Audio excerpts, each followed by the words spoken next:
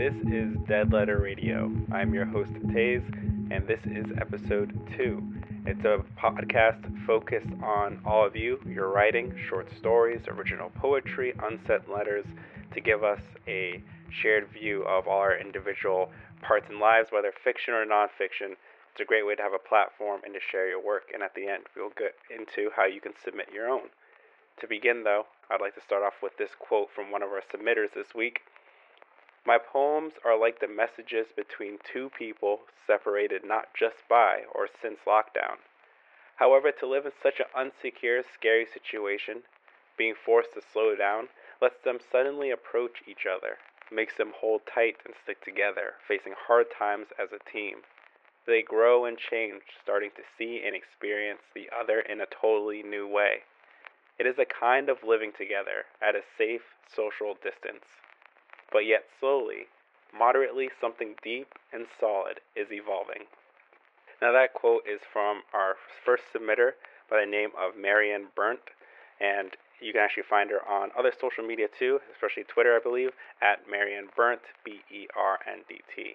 And she actually wrote this poem, among others, for a collection called Lockdown Poetry, which was inspired by lovers separated by the pandemic and, as you in that quote, other circumstances, but it started trending on Twitter due to people being trapped in their home country and not be able to visit their significant others.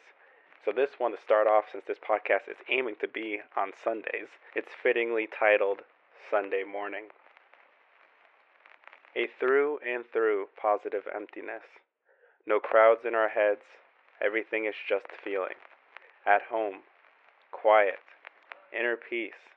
My hands with yours in the game. Silent joy. Lost in your eyes, mirror of my soul. Satisfaction in our smile. Humor in the crumbs in your beard.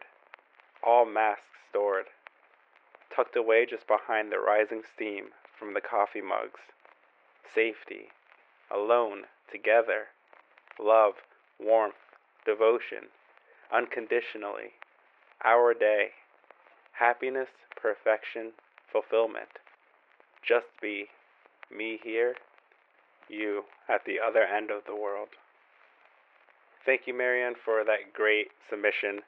As I said in the outset with your quote, a lot of people have gone through trying circumstances, and maybe in some ways we didn't expect, as if you have a significant other in another country, I imagine with all the travel restrictions, it definitely can mean that you haven't seen them in person for a long time. I know for at least my area in America, it's been since March. So that can definitely, as almost a year comes around, that's a long time to be apart from someone you care about. And people, I know people have family in other countries that haven't been able to visit either.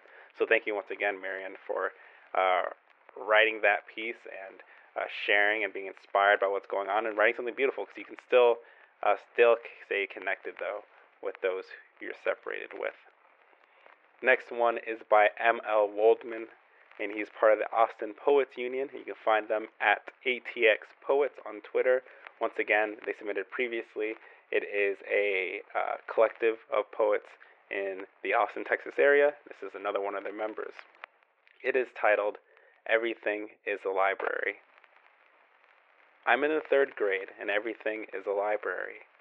Mrs. Griswold is a haggard, old piece of gristle, and she hates everything.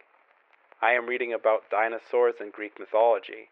It is summer, and I am in school as part of some educational experiment.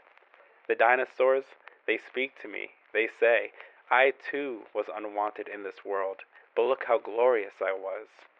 Greek mythology, she speaks to me. She says, here is something too magnificent to be believed. Here is something holy, fallen into disrepair.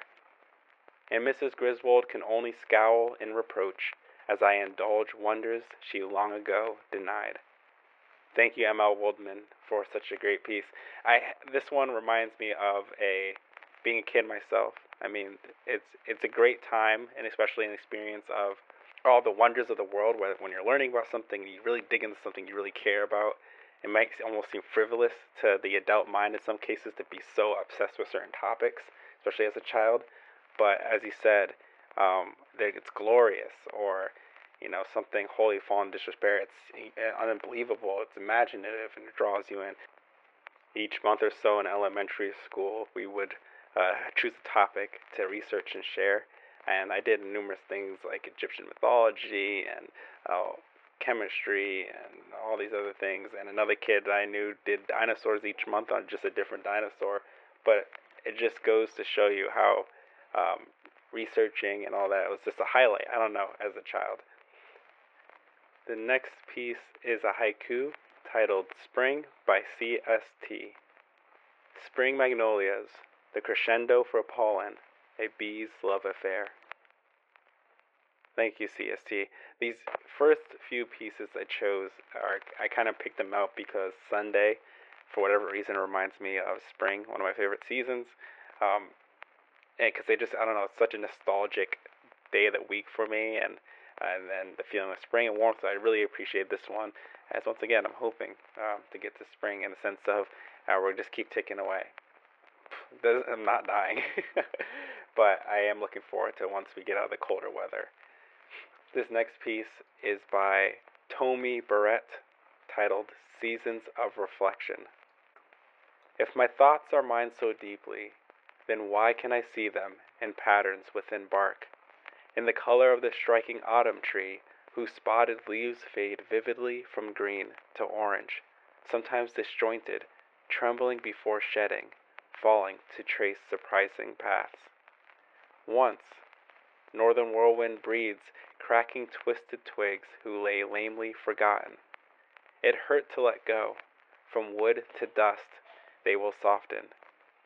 Scarred is the bark that lurched to nourish slow growth. These stretch marks mark seasons of anecdote. Yes, I feed me. Yes, then I consume me. Sap of sin and delight. Tender skin beneath rigid shells of what was once within me. It is viscous what saves me. It is vicious what compels me. Untrained to hold fast, yet rooted I stand still, and I wait, or I lie, until brittle bends to light, for outstretched cells to multiply. I am indebted to their universal right. It happens at night first. Holding breath until morning, and although I was certain sparkled frost would eventually stop, spring breeze invariably circles, and always earlier than I thought. Relief. From catatonic beauty, the dusting snow of paused life, quiet strife, blooms hidden, potentiality, alive. Thank you so much, Tomi, for this great piece. They actually, when they wrote this piece, they had, I want to quote what they said afterwards. This poem is a self-reflection of myself through a year, as described through a metaphor of a tree changing through the seasons. So once again, Tomi, I definitely appreciate it. If you don't live in an area with 4 seasons, it's nice to see the change, the growth, and quote unquote death of a season when winter comes, but then it rebirths again. And in a lot of ways, we go through that too. You can liken maybe if you're going through a hard time, you're in the winter, but you know that spring will eventually come. By Al, you can find them on Instagram, AnnaBanz14, and that is with a Z, B-A-N-Z. This piece that I'm about to read is titled, Home is Where the Heart Is. You are beautiful, and you are worth all the wonderful things life has to offer. You are beautiful, and though you can't see, everyone around believes you deserve to be free. Everyone in the room recognizes your energy and the way you move about to radiate a soft soul and a vibrant light. And yet no one can see how you fight at night for the last speck of hope, for the ease you crave, for somebody to grab the rope and be your saving grace. You hide behind a mask, failing to grasp the fact that you can save yourself, that the beauty you show is enough to heal your own soul. You are enough, and the light you shine outwards into the world can be directed into your own whole. You are not lost, and the desires you carry will someday be your own. It's never too late to be your own home. Thank you, Al, for such a beautiful piece. a reason I wanted to choose this one. I mean, the beginning of this episode of the podcast started off, as I said, in kind of for me a nostalgic, happy feeling. Obviously, I want everyone to listen to feel good too. But sometimes we need a pick me up. I mean, I think we all have been there, and sometimes we need to be reminded that we are all beautiful in our own ways. I don't mean physically, but as being a human being, we all have worth, and sometimes we do need to be reminded of that. And one of the biggest goals, at least I know for myself, is to be comfortable in your own skin, to be comfortable in your quote unquote your own home.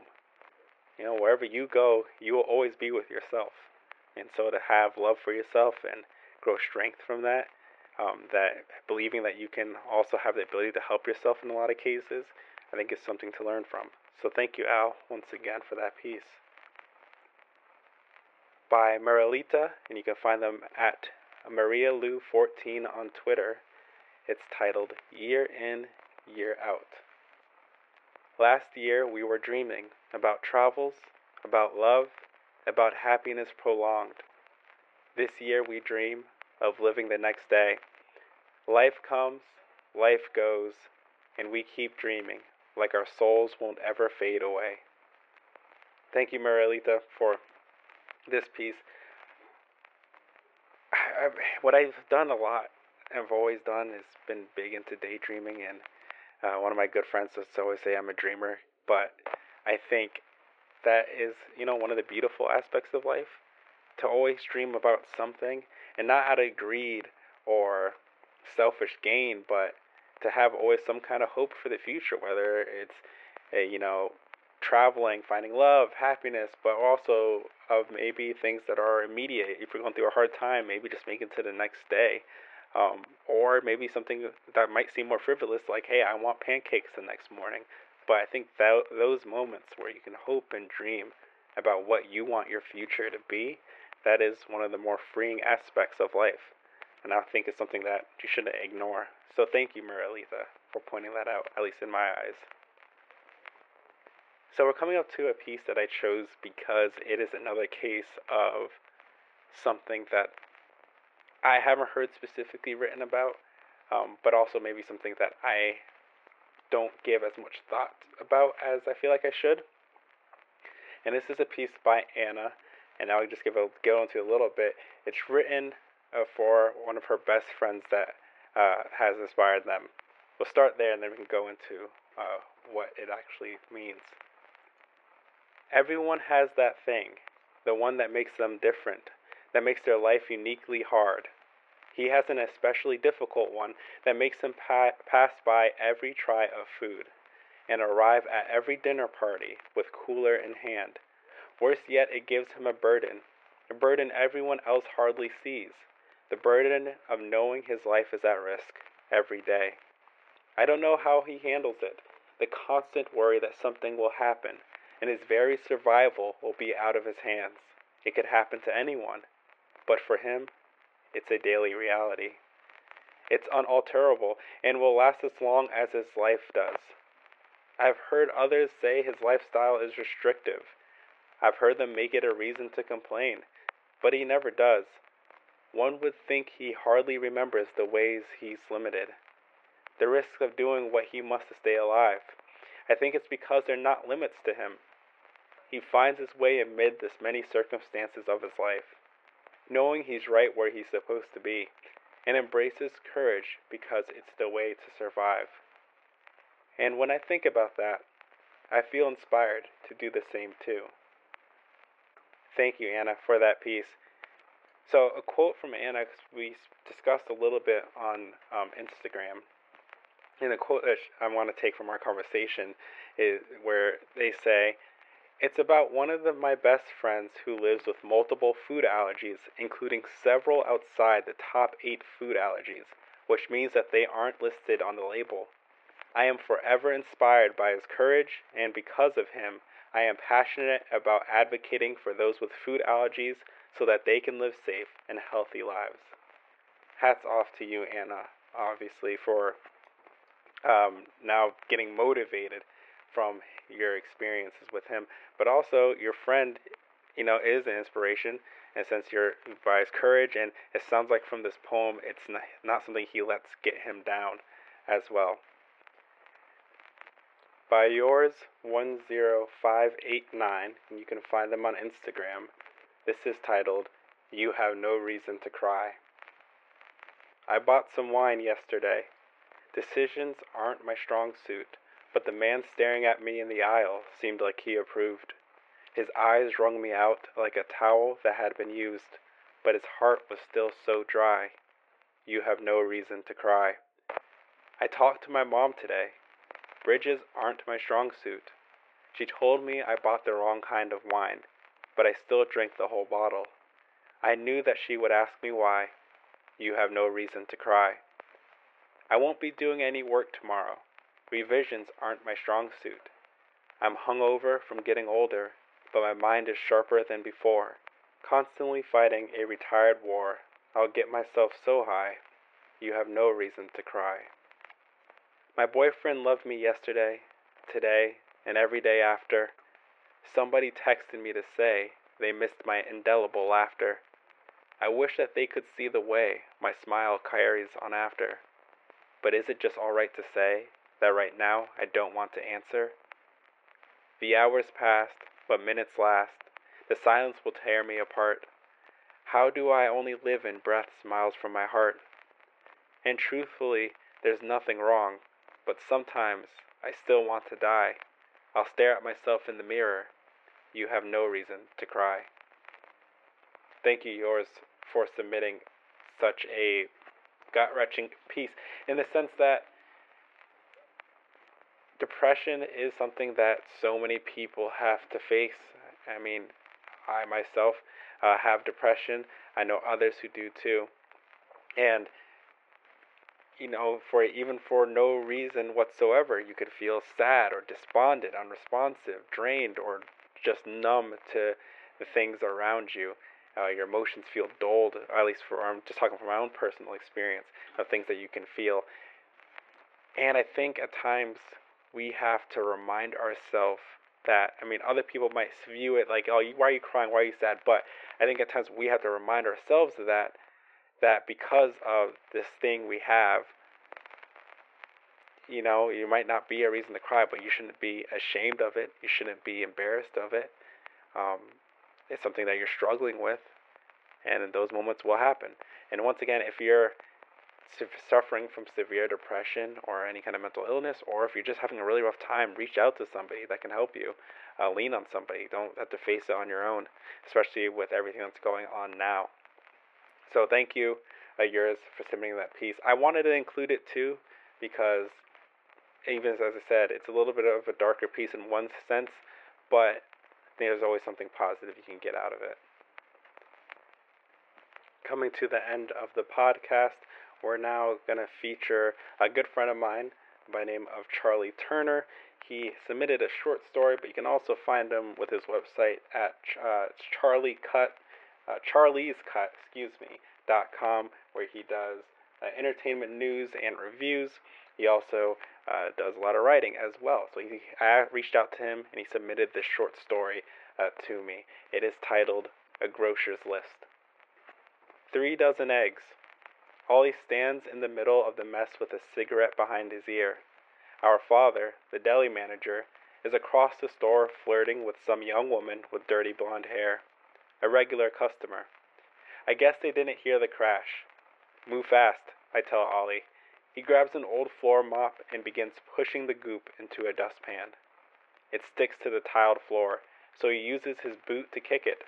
Then he picks it up by the handful.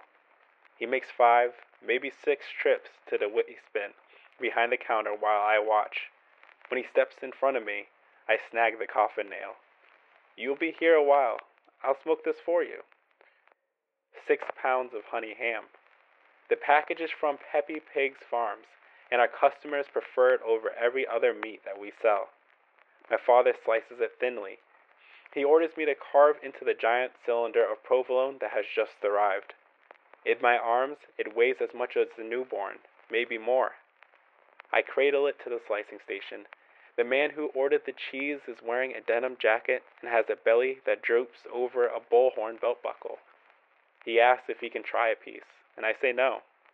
My father looks at me, his jaw tight, his eyes wide. The muscles in his cheeks puff in and out, in and out. And during this moment of distraction, I hear his machine begin to grind. It's shrill, brain-rattling, the audible equivalent of a snake bite. It's the noise the slicer makes when liquid hits the blade, and this liquid is dark red. 9 stitches. Ollie drives us home from the ER, and I sit in the back and watch the elms fly by. We had to close the deli early, and I think my father is more upset about that than he is about the tip of his thumb no longer being attached to his hand. For a moment, our eyes meet in the rear view. He stares at me, not blinking, not crying, not anything. He doesn't have to speak because his anger is strong enough to turn the August air cold. He's angry at me for not caring about the business, angry at Ollie for dropping a total of 48 eggs on the ground over the past week, angry at himself for believing that one day his sons would take over the deli. When his hands become too arthritic to run the machines, to cut the meat, he wants us to eagerly welcome the business into our lives and allow it to live on for another 20, 30, or 40 years. That's a dream, Ollie once told him. You know we don't want this place. But the old man keeps trying. Tonight, instead of taking the easy way out and firing us, he'll sit us down and say the same thing that he always has. Something's got to change, boys. I don't know what, but something. Thank you, Charlie, for such a great short story. Looking at the story structure itself, though, because you guys can't obviously see what I see and don't have that layout in front of you, the 3 paragraphs, each one, first one starts with 3 dozen eggs, second 6 pounds of honey ham, last one 9 stitches. It's just a nice visual effect, nice organization and compounding effect that I really enjoyed. But I mean, who doesn't contend with their parents' expectations of them and what the parent wants versus what the child wants? And if it's not a parent, it could be a peer, it could be your job, it could be whatever. In that sense, we all kind of contend with that in our own ways. And so it's just a very human experience where, in this story, at the very least, no one is inherently the bad guy or wrong, but it still creates that clash of struggle of just opposing desires. So thank you once again, Charlie, for submitting that. And that's it. We have come to the end of the second episode of Dead Letter Radio. Thank you, everyone, for taking the time out of your days to listen. And also, thank you so much for everyone who has submitted their work. I know sometimes it can be really nerve-wracking to do so. That's why I appreciate it, and why I started this podcast, so you could do it with your name attached, with a social media handle, or just leave it anonymously. Along with that, if you would like to submit something yourself, reach out to me on Twitter at DeadLetterCast. That's CAST on Twitter, and that way you can follow me or give me a DM or just reach out to me, and then we can discuss a little bit further about how to go about you submitting a piece. And if you enjoy this podcast, enjoy some of the things that you listened to today, leave a review. It lets me know I'm doing something somewhat right. And if there's a piece here that you really have enjoyed, let me know too which piece that was, or if the person that wrote it has a social media handle that I read out to you today, reach out to them and let them know that you heard their poetry, letter, or whatever on this podcast and you really enjoyed it. Once again, this is Dead Letter Radio. I'm your host, Taze, and I'm wishing all of you safe travels.